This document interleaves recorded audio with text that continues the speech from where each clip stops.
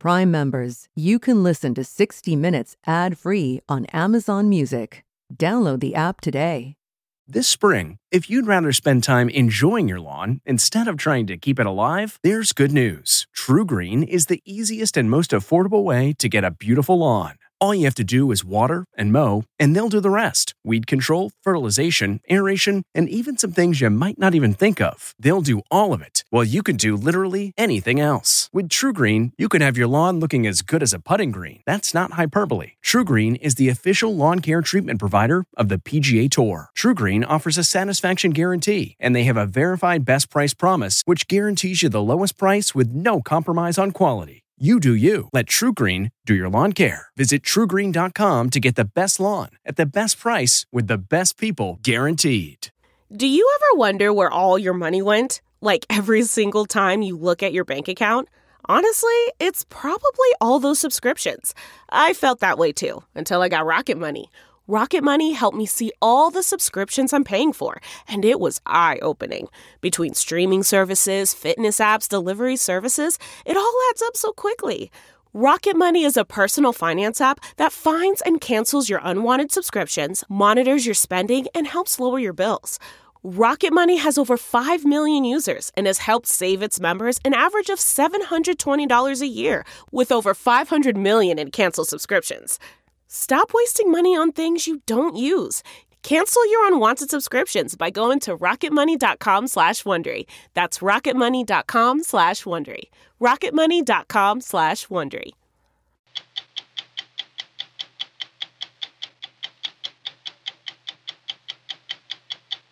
Critics will say, why now in a book? Why didn't you speak out during the Trump administration? It's very simple. If I spoke out at the time, I would be fired. I had no confidence that anybody that came in behind me would not be a real Trump loyalist.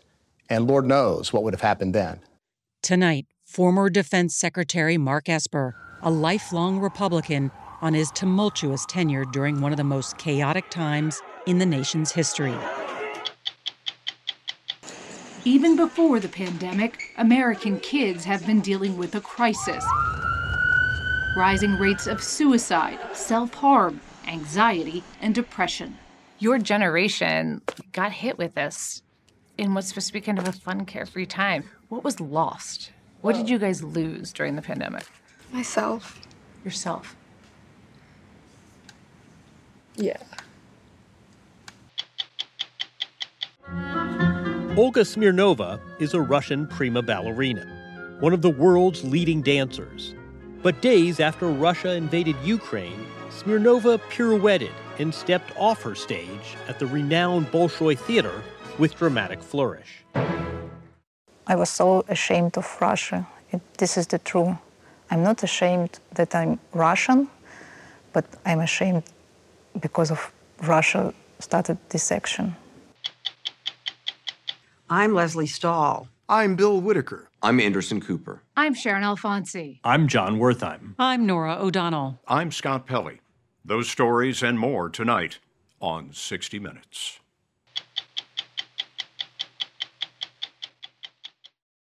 Getting the smile and confidence you've been dreaming about, all from the comfort of your home, isn't a total mystery with Byte clear aligners. Just don't be surprised if all your friends start asking, "What's your secret?" Begin by ordering your at-home impression kit today for only $14.95. Byte clear aligners are doctor-directed and delivered to your door. Treatment costs thousands less than braces, plus they offer flexible financing, accept eligible insurance, and you can pay with your HSA FSA. Get 80% off your impression kit when you use code WONDERY at Byte.com. That's BYTE.com. Start your confidence journey today with Byte.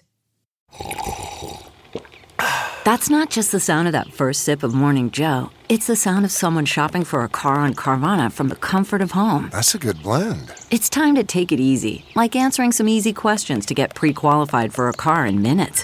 Talk about starting the morning right. Just like customizing your terms so your car fits your budget. Visit Carvana.com or download the app to experience car shopping the way it should be. Convenient, comfortable. Mark Esper is a Washington insider who spent his whole career flying below the radar until he became President Donald Trump's second Secretary of Defense. A West Point graduate and paratrooper, Esper spent 10 years as a by-the-book Army officer. And when he left active duty, he moved through the revolving doors of think tank jobs, Capitol Hill and Pentagon staff positions, and defense lobbying. It all turned out to be boot camp for his assignment as defense secretary and a face-off with Mr. Trump, whom he came to regard as a threat to American democracy. But we begin tonight with the former defense secretary's thoughts on Russia's war in Ukraine. Overall, how would you grade President Biden and his administration's performance in terms of Ukraine? It's mixed. It had a shaky start. I would have never taken the military option off the table, for example. I don't understand the reluctance to provide the Ukrainians with MiGs. Fighter jets. Fighter jets, that's right. But since then, it's picked up. I think we're now flowing more supplies and material and weapons into Ukraine. I think they've done a good job of bringing the allies along, which is important. You have to act collectively. And you have to give some credit, by the way, to the Congress, which I think, one of the few issues that has unified Congress has been this one, support for Ukraine. And in some ways, they've led the administration. So it's good to see now Congress and the executive branch acting together, reasonably aligned to help the Ukrainian people. Tomorrow, May 9th, marks an important day on the Russian calendar, victory in World War II. Well, I think the conventional wisdom right now seems to be that by May 9th, Putin is going to try and secure Donbass, which would be occupying the rest of the Donetsk and Luhansk provinces, if you will, and declare them protected. Is there any scenario where President Putin could take those regions and then just declare victory? Absolutely. Absolutely. I mean, if I were a betting man today, I'd say that is what he will do. He'll at least secure all of Donbass, declare that he's liberated the Russian-speaking peoples of that region, and declare victory, and that will become another frozen conflict. Mark Esper's time as Secretary of Defense began when he was overwhelmingly confirmed by the Senate 90-8 on July 23, 2019. 2 days later, on a phone call with President Zelensky, Mr. Trump asked for, quote, a favor while he was holding up aid to Ukraine. The call ultimately led to his impeachment. You had to keep pressing President Trump to release $250 million in aid to Ukraine. Yes, and it would be an argument after an argument. And I have to say, look, Mr. President, at the end of the day, Congress appropriated it. It's the law. We have to do it. Esper writes in his new memoir called A Sacred Oath that the Ukraine affair was an early source of tension between him and President Trump. That tension would grow, as he told us when we met him at his alma mater, West Point. Because it's important to our country, it's important to the Republic, the American people, that they understand what was going on in this very consequential period. The last year of the Trump administration, and to tell the story about things we prevented, really bad things, dangerous things, that could have taken the country in a dark direction. What kind of terrible things did you prevent? At various times, during certainly the last year of the administration, you have folks in the White House who are proposing to take military action against Venezuela, to strike Iran. At one point, somebody proposed we blockade Cuba. These ideas would happen, it seemed, every few weeks. Something like this would come up, and we'd have to swat them down. Who's we had to swat them down? Well, mostly me. I had good support from General Mark Milley. Mark Esper and chairman of the Joint Chiefs of Staff, General Mark Milley, ran the Army for over a year before finding themselves in charge at the Pentagon. In order to deal with what he calls some of the crazy ideas coming from the White House, Esper and Milley came up with a system. I come up with this idea, actually, Mark Milley and I discuss it, what we call the 4 no's. The 4 things we had to prevent from happening between then and the election. And one was no strategic retreats, no unnecessary wars, no politicization of the military, and no misuse of the military. And so as we went through the next 5 to 6 months, that became the metric by which we would measure things. Esper told us he had reason to be concerned, not just about an unnecessary military conflict with an adversary, but with one of our closest neighbors and largest trading partners. The president pulls me aside on at least a couple occasions and suggests that maybe we have the U.S. military shoot missiles into Mexico. Shoot missiles into Mexico for what? He would say to go after the cartels. And we would have this private discussion where I'd say, Mr. President, I understand the motive, because he was very serious about dealing with drugs in America. I get that. We all understand. But I had to explain to him, we can't do that. It would violate international law. It would be terrible for our neighbors to the south. It would, impact us in so many ways. Why don't we do this instead? You politely push back on the idea. Did President Trump really say no one would know it was us? Yes. Yes, he said that, and I just thought it was fanciful, right? Because, of course, it would be us. I was reluctant to tell this story because I thought people won't believe this, that they'll think I'm just making it up, and folks in Trump's orbit will dispute it. And then I was having dinner after the election in 2020 with a fellow cabinet member, and he said to me, he goes, remember that time when President Trump suggested you shoot missiles into Mexico? And I said to him, you heard that? He goes, oh, yeah, I couldn't believe it. And I couldn't believe how well you managed and talked him down from that. And at that moment, I knew I got to write the story because I at least have one witness who will verify that this really did happen. When asked whether Esper's story about Mexico was true, Donald Trump said in a statement to 60 Minutes, no comment. Esper says to fact-check his book, he sent all or parts of his manuscript to more than 24 current and former four-star officers, senior civilians from the Pentagon, and cabinet members. 60 Minutes spoke to 6 of them who said what they read was accurate. No justice, no peace. During the late spring of 2020, it was not a foreign crisis, but the murder of George Floyd in Minneapolis that Esper calls a turning point in his time as Secretary of Defense. On the night of May 31st in Washington, protests for racial justice were marred by rioters who set parts of Washington ablaze, and Esper says enraged President Trump. At a meeting the next morning, Esper told us the commander-in-chief was on the verge of ordering 10,000 active-duty troops into the streets of the Capitol. What was the most disturbing thing that the president said during that meeting on June 1st? The president is ranting at the room.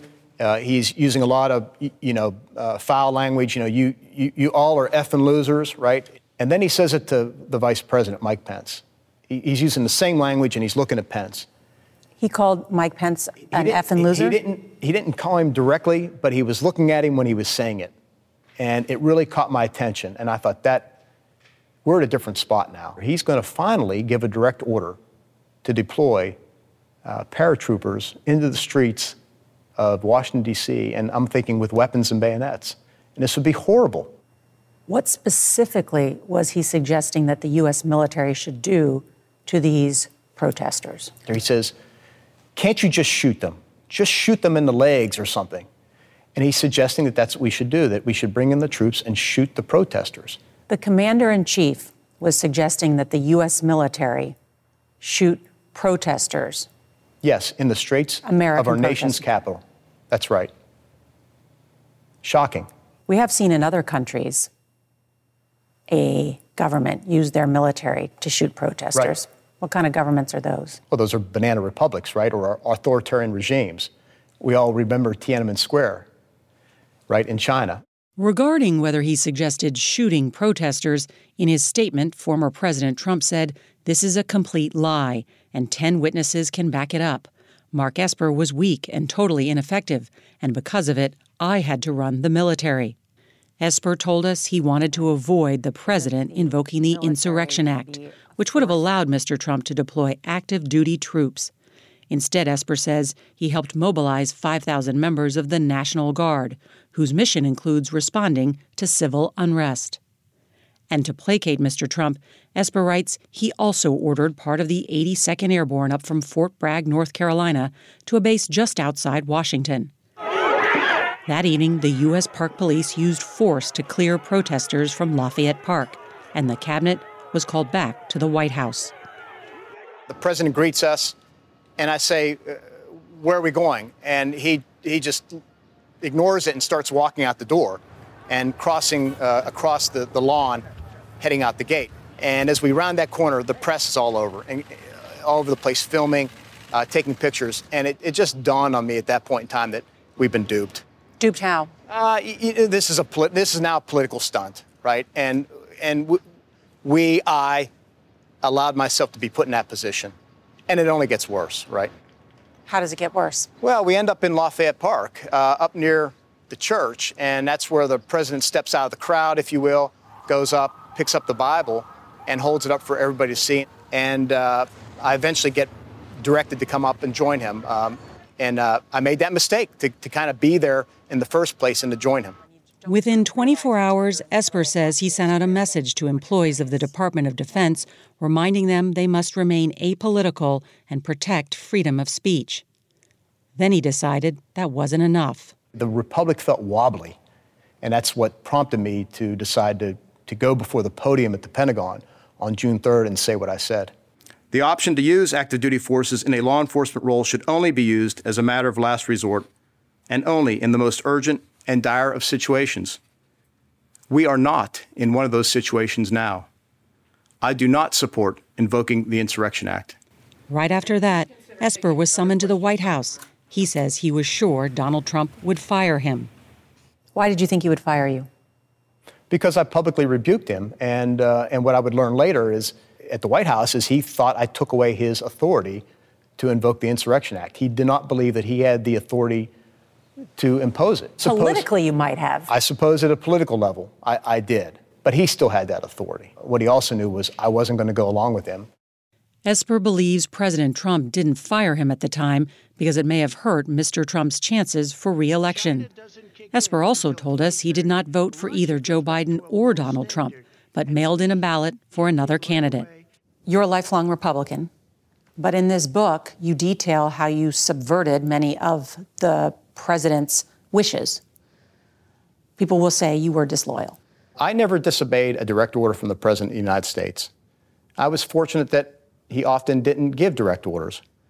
But otherwise, I did what I thought was best for the nation and for our security, and completely within the authority granted to me under the law. Critics will say, why now in a book? Why didn't you speak out during the Trump administration? It's very simple. If I spoke out at the time, I would be fired, number one.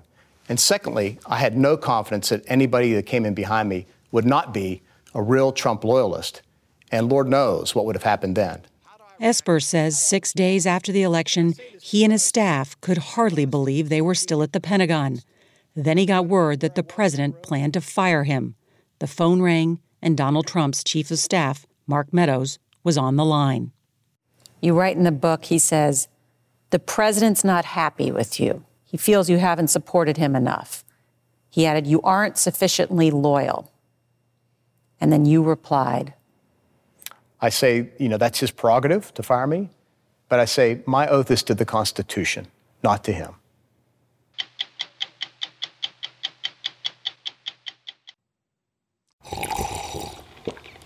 That's not just the sound of that first sip of Morning Joe. It's the sound of someone shopping for a car on Carvana from the comfort of home. That's a good blend. It's time to take it easy, like answering some easy questions to get pre-qualified for a car in minutes. Talk about starting the morning right. Just like customizing your terms so your car fits your budget. Visit Carvana.com or download the app to experience car shopping the way it should be. Convenient, comfortable. Delve into the shadows of the mind with Sleeping Dogs, a gripping murder mystery starring Academy Award winner Russell Crowe. Now available on digital. Crowe portrays an ex-homicide detective unraveling a brutal murder he can't recall. Uncovering secrets from his past, he learns a chilling truth. It's best to let sleeping dogs lie. Visit sleepingdogsmovie.com/Wondery to watch Sleeping Dogs, now on digital. That's sleepingdogsmovie.com/Wondery. The U.S. Surgeon General has called it an urgent public health crisis, a devastating decline in the mental health of kids across the country. According to the CDC, the rates of suicide, self-harm, anxiety, and depression are up among adolescents, a trend that began before the pandemic. Tonight, we'll take you to Milwaukee, Wisconsin, a community trying to help its kids navigate a mental health crisis. Wisconsin has the 5th highest increase of adolescent self-harm and attempted suicide in the country, with rates nearly doubling since before the pandemic. In the emergency room at Children's Hospital in Milwaukee, Doctors like Michelle Pickett are seeing more kids desperate for mental health help. We unfortunately see a lot of kids who have attempted suicide. That is something that we see, I'd say, at least once a shift. Once a shift? Yes, unfortunately. Dr. Pickett has worked in the ER for 9 years. Is there any group that's not being impacted? No, we're seeing it all. Kids, who come from very well-off families, kids who don't, kids who are suburban, kids who are urban, kids who are rural. We're seeing it all. The surge of families needing help for their kids has revealed a deficit of people and places to treat them. Across the country, the average wait time to get an appointment with a therapist is 48 days, and for children, it's often longer. What does it say to you that the place they have to come is the emergency room? That there's something wrong with our system. The emergency room should not be the place to go and get, acute mental health care when you're in a crisis. We are not a nice, calm environment. But they're desperate. But we're there and we see everybody. But I wish there were more places that kids could go to get the help that they need. We just have a couple questions for you to answer on the iPad. To manage the mental health crisis and heavy caseload, Dr. Pickett introduced an iPad with a series of questions that screen the mental health of every child 10 and older who comes to the ER for any reason. Among the questions, have you been having thoughts about killing yourself? And have you felt your family would be better off if you were dead? Harsh questions that can be lifesavers to the kids who answer them. We've had 4 kids that I know of personally that came in for completely unrelated problems, so a broken arm or an earache or whatever it was, and actually were acutely suicidal to the point where we needed to transfer them to inpatient facility right then and there. So we're catching kids, who are in very much crisis like that, but we're also catching the kids that just need help and don't know what to do and haven't really talked about this. According to the CDC, hospital admissions data shows the number of teenage girls who have been suicidal has increased 50% nationwide since 2019. I thought it was normal. Sophia Jimenez was one of them. I remember crying every night and not knowing what was going on, and I felt so alone. Sophia and her friend Nina Hughes were in 8th grade, looking forward to high school when COVID turned their worlds upside down. I've always been a super smart kid, and I've always had really good grades.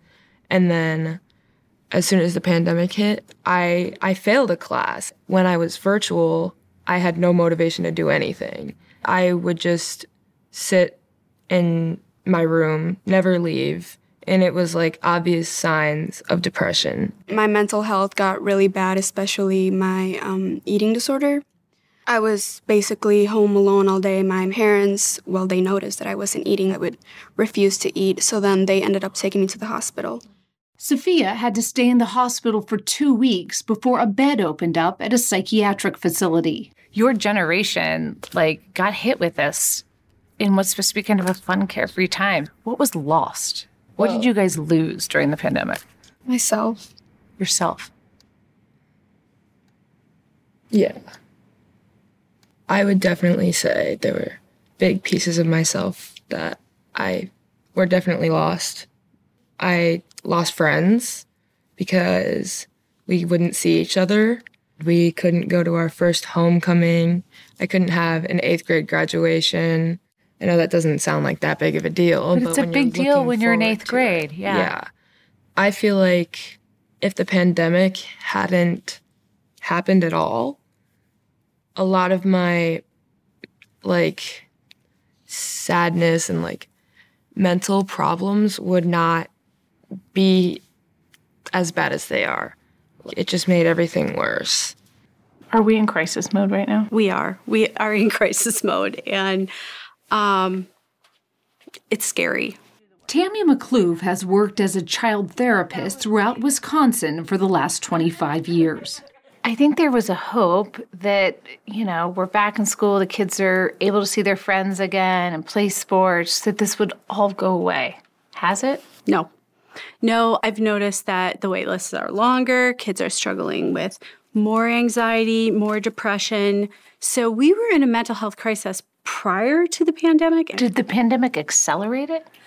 I believe so. We're coming out of the pandemic, but kids have still lost 2 years. 2 years of socialization, 2 years of education, 2 years of their world kind of being shaken up.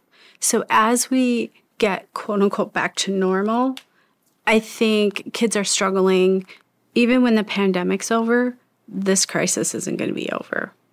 CDC numbers show that even before the pandemic, the number of adolescents saying they felt persistently sad or hopeless was up 40% since 2009. There are lots of theories on why: social media, increased screen time, and isolation. But the research isn't definitive. This past March, Tammy McCloof was tapped by Children's Hospital to run an urgent care walk-in clinic specifically open to treat kids' mental health. May I help you guys? We are here to get some help. Open 7 days a week from 3 to 9:30, it's one of the first clinics of its kind in the country. What's going to work for you and what's going to work for you. So when they come to our clinic, we assess them and we provide them with a therapy session. So we give them some interventions. We give them like a plan, an action plan. The plans are catered to each child's situation. Actionable things families and kids can do while they look for a doctor or facility to make room for them. How long have the wait lists been to get help? Normally you're put on, you're scheduled an appointment within a few months. And then Months? And then if you want a child psychiatrist, that you're looking at like months to a year. How important is it to get them help when they need it immediately? As days go on, the symptoms get worse. If you have a depressed child, maybe they started out where they were feeling depressed, and then as the days goes on, they're suicidal. So you really do need to get that help and that support right away. You move backwards. 11-year-old Austin Bringer desperately needed that support during the pandemic. He's a 5th grader at Roosevelt Elementary School in Milwaukee. How old were you when the pandemic hit? Yeah, I was 9. I was still going to school, but then I kept hearing on the news in the car, just like pandemic, stay put, quarantine, 14 days. When they first said, hey, you don't have to go to school, what was your reaction at that moment? Heaven. But then I realized it's the complete opposite. Opposite, because like millions of school-age kids, Austin was forced into remote learning for more than a year and disconnected from friends. There's like this shut-in, like the only way you can see people is through like phones or your family that you live with. That isolation took a toll on Austin, who was already struggling with news that his parents were getting a divorce. And that's when I think everything just started to magnify. He was always asking to see his friends. We couldn't. And I remember there was one moment that he was just on the floor, like kicking and punching the air, but couldn't describe why he was upset.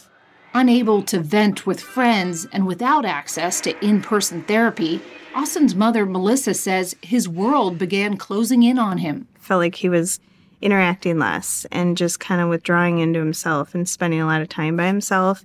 And I went to go tuck him in, and he said, "Mom, I'm having suicidal thoughts." And he was how old? He was 9. And I was kind of like, I didn't know what to say. I didn't know what to do.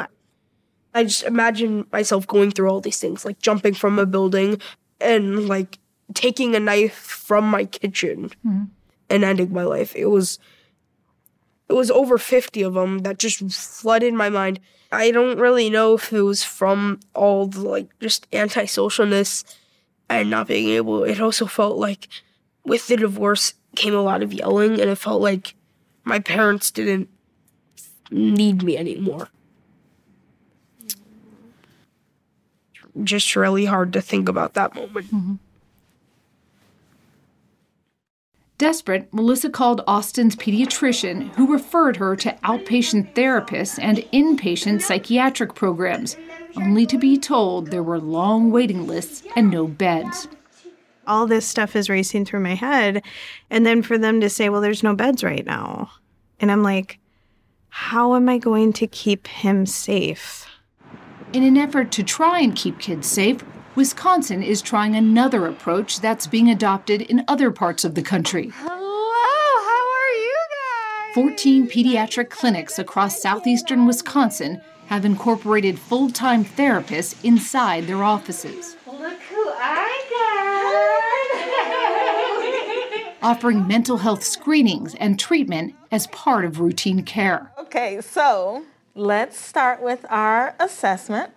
Dr. Brilliant Nimmer was the first pediatrician in Milwaukee to create a therapist's office inside her office. You're saying we're here together, we're going to all work on this together, not we can't help you, go see somebody else. Exactly. And so having the therapist in our clinic to really just be on a team together, discuss that patient and family together, to bounce ideas off of each other, because we both know them so well, is so much better for patient care.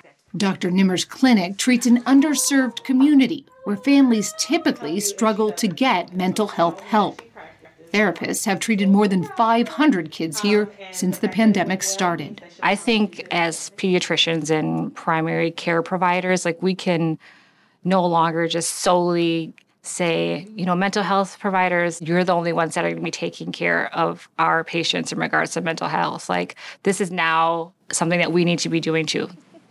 Austin Bringer's pediatrician now has a therapist in her office, too. Their family was fortunate to find regular outpatient therapy for his depression. How do you feel now?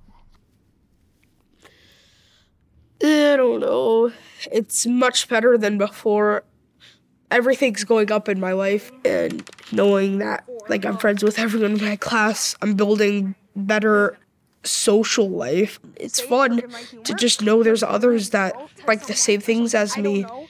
Austin, it's not an easy thing to talk about all this stuff. Why did you agree to tell us about what you've been through? Because the world needs to. The world needs to know mental health and stuff like that needs to be treated, or bad stuff could happen. If you're going through that by yourself, try and contact someone like your friend, your family. And talk about it. Yeah. CarMax is putting peace of mind back in car shopping by putting you in the driver's seat to find a ride that's right for you. Because at CarMax, we believe you shouldn't just settle for a car. You should love your car. That's why every car we sell is CarMax certified quality, so you can be sure with upfront pricing that's the same for every customer. So don't settle. Find love at first drive and start shopping now at CarMax.com. CarMax, the way car buying should be.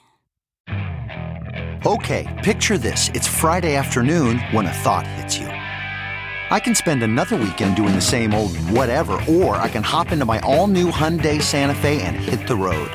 With available H-Track all-wheel drive and 3-row seating, my whole family can head deep into the wild. Conquer the weekend in the all-new Hyundai Santa Fe. Visit HyundaiUSA.com or call 562-314-4603 for more details. Hyundai, there's joy in every journey.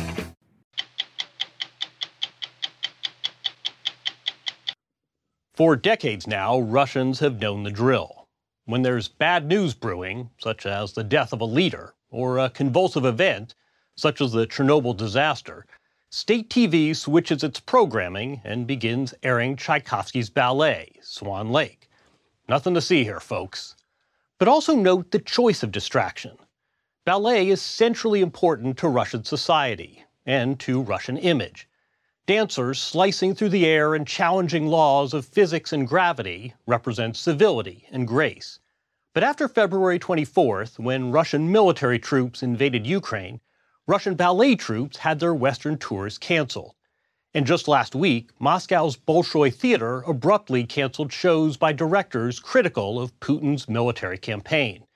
And so it is the brutal war plays out on the most delicate of fronts, leaving ballet in exile. When ballet dancers are described as God's athletes, well, you could offer up Olga Smirnova as supporting evidence. She treads on air, coming in on little cat feet. She's a Russian prima ballerina, one of the world's leading dancers. But days after Russia invaded Ukraine, Smirnova pirouetted and stepped off her stage at the renowned Bolshoi Theater with dramatic flourish. She took to social media to express her outrage, and then fled the country, the modern-day version of Nureyev or Baryshnikov defecting. When you sat down to write that social media post, What did you want to communicate? What did you want to say? I just couldn't keep it inside. I was so ashamed of Russia. This is the truth. I'm not ashamed that I'm Russian, but I'm ashamed because of Russia started this action. I want to read what you wrote. You said you were against this war with every fiber of your being, but I now feel that a line has been drawn that separates the before and the after. It's how I felt. 24th of February, this was the line, because it's all changed. All changed. The reputation of Russia and Russian people. Even if you are not a soldier, you're just Russian, it's still make a shadow on you. Being Russian. Being Russian. And it's really painful. Predictably, Smirnova's post went viral. She was, after all, a leading light at Moscow's Bolshoi Ballet. From the Russian word for big, Bolshoi is the world's largest ballet company and the most prestigious. The theater is physically close to the Kremlin, a short walk away, and also aligned inextricably with the Russian government. Tsars loved the Bolshoi. For decades, communist leaders used the Bolshoi Theater for political stagecraft, holding rallies and giving national addresses there. This is something that celebrates Russia. Every important guest who would visit the Soviet Union would be invited to the Bolshoi to see the performance, and there was a pride of Russia at any time. Alexei Radmansky trained at the Bolshoi School and was, for a time, its artistic director. He was born in Russia, but grew up in Kyiv, where his parents still live. At the time of the invasion, he was in Russia choreographing 2 ballets. He left the country immediately, unwilling to continue working in a world so tied to the Putin regime. As I was going in a taxi to the airport, I felt these 2 sandcastles falling apart behind my back. Those sandcastles were the work you had done? Yes. It was an agony. It was a very hard day. And, of course, a catastrophic day for Ukraine. Indiscriminate bombings and missile strikes raining down upon the country, crushing lives and dreams. Not least those of an ascendant ballerina from Kyiv, Paulina Chepik, age 17. You wanted to be a ballerina for years and years. What was it like when suddenly you couldn't go to school, couldn't dance? I was shocked, and I'm like, oh my God. And first, about what I'm thinking, that I left my pointe shoes in college. It was my That was your first thought? Yes. You left your pointe shoes at school? I left everything, actually. War didn't stop her in her footsteps. She resumed dancing at home, using whatever she could as a bar. But after a few days, her parents, both former dancers, focused on getting Paulina out. They called on a famously well-connected figure in the tight-knit ballet community, New Jersey-based Larissa Savliev. You're getting this barrage of emails from parents and from dancers. What are they telling you? What are they asking you? Please help. That was get us out of here. They're willing to give up everything else, but they have to dance. And the parents were, it doesn't matter what we do, they have to dance. This was their lifeline almost. This is it. They could not imagine not dance. In the 1990s, she founded Youth America Grand Prix, a ballet competition and scholarship program, pairing aspiring dancers with ballet schools worldwide. Well, no, they want to see her for full year, but you have to come for the summer first. Now, in a humanitarian crisis, she and the international ballet community scrambled to action. Savliev tapped her vast network, relocating more than 100 young Ukrainian dancers to new schools and host families. We give each child a number just to move faster. And we say, okay, number 55 is like, just get a spot in Stuttgart. Okay, number 54, just get a spot in Dresden. Cross it off the list. Cross it off the list. When a slot opened for Paulina, she stuffed leotards and tutus into a suitcase, along with a bottle of her mom's perfume, a reminder of home. And then she headed to Kyiv's train station. And my parents are in a window of train. They said goodbye, we love you, everything will be fine. And I was crying and we were all crying. I was thinking maybe I need to take my suitcase and go back to my family because my heart was broken, really. How did you overcome that? What made you not get off that train? Because it's open door for me. It's like door for my dream. 17-year-old that she is, Paulina documented the lonely odyssey on TikTok. Trains and buses, 5 days and 1,200 miles, Kyiv to Lviv, Poland to Berlin, finally to Amsterdam, where she landed at the Dutch National Ballet Academy, one of the leading schools in the world. When you got to the new school and started dancing again, how did that feel? Oh, I was very happy, yes. My mind changed because I was thinking about my parents all the time, for my family, for my sister. And when I go to the ballet class, this world changed for me. I have another world of ballet. Her adjustment was made easier when she found other Ukrainian dance students who, thanks to Larissa Savliev, also found safe harbor in Amsterdam. Paulina fell into a routine immediately. On the cusp of a professional career, she prepared for final exams. She was jittery beforehand. She emerged relieved, triumphant, and eager to report back to Mom. What did you tell her? That I was nervous, but when I start, I do everything right. If the war has made refugees out of some Ukrainian dancers, it's made soldiers out of others. When the war began, Alexei Podyomkin, a principal dancer with Ukraine's National Ballet, turned in his tights for military fatigues. Here he is in downtown Lviv last week, having just returned from duty as a medic. What was your life like before the war? Before war, I preparing a new premiere in ballet, Ukrainian ballet. You know, like real normal life. And just one moment, it's like changes. But I need to do something. I can't sit just at home in shelter and watch TV, how my friends die and everyone do something. What have you seen these last few months? Every day, it's really scary. They crashed everything, destroyed houses of civilians people.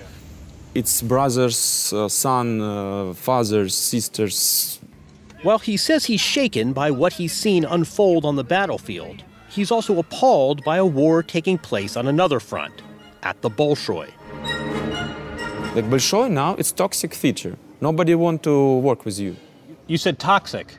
Toxic, yes. In Russia, art, it's politics. It's Russian government use it ballet. It's like weapon. The weapon was deployed at the Bolshoi as recently as last month, when the theater revived a production of Spartacus in support of the Russian military invasion, unnerving many in the dance world, including longtime head of the Dutch National Ballet, Ted Branson. Well, it was a very clear statement that we have to support our boys who are on a military operation to save Ukraine from the fascists, which is a totally ridiculous concept, of course. This allegory, Spartacus, about the slave revolt is somehow being co-opted by the aggressive superpower. Absolutely. No, it's not for nothing that this became one of the signature ballets of the Soviet time. Abroad, the ballet community has staged benefit concerts to raise funds for Ukraine, while Russia's famed companies, the Bolshoi and St. Petersburg's Mariinsky, have had their touring dates canceled. I think you need to be a little bit more active with your arms. With the Iron Curtain down, artists have to pick a side. Alexei Radmansky left Moscow for American Ballet Theater in New York, where he is artist in residence and where we spoke with him remotely last week. Sounds like you don't buy this idea that, look, individuals shouldn't bear the responsibility for the acts of the state, that artists should just be artists. No, I don't think the artists are separate from politics. And besides, for me, it's not politics. It's about humanity. It's about responding to war crimes, responding to the crimes of your government, of your president. It just made things clear, which things are important and which aren't. And you make a choice. You decide where you want to belong. For Olga Smirnova, that choice came together in a matter of days after she condemned the war. She left Russia and landed on her feet at the Dutch National Opera in Amsterdam, just around the corner from Paulina's school. It must have been incredibly difficult to leave the Bolshoi. If you make a choice, you have consequences. But this is how it works. I had to leave everything, like my home, my theater, my repertoire, my partners, my parents, sister, brother, everything. But I don't have regrets. No regrets? No. Because at least I can be honest with myself.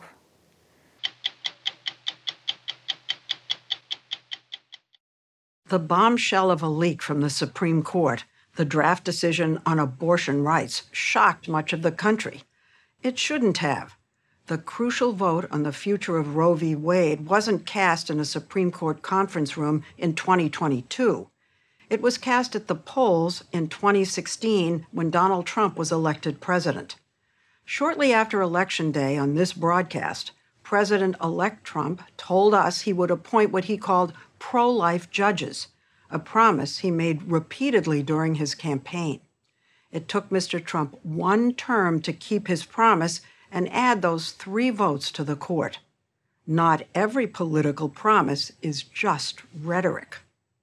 I'm Leslie Stahl. Happy Mother's Day.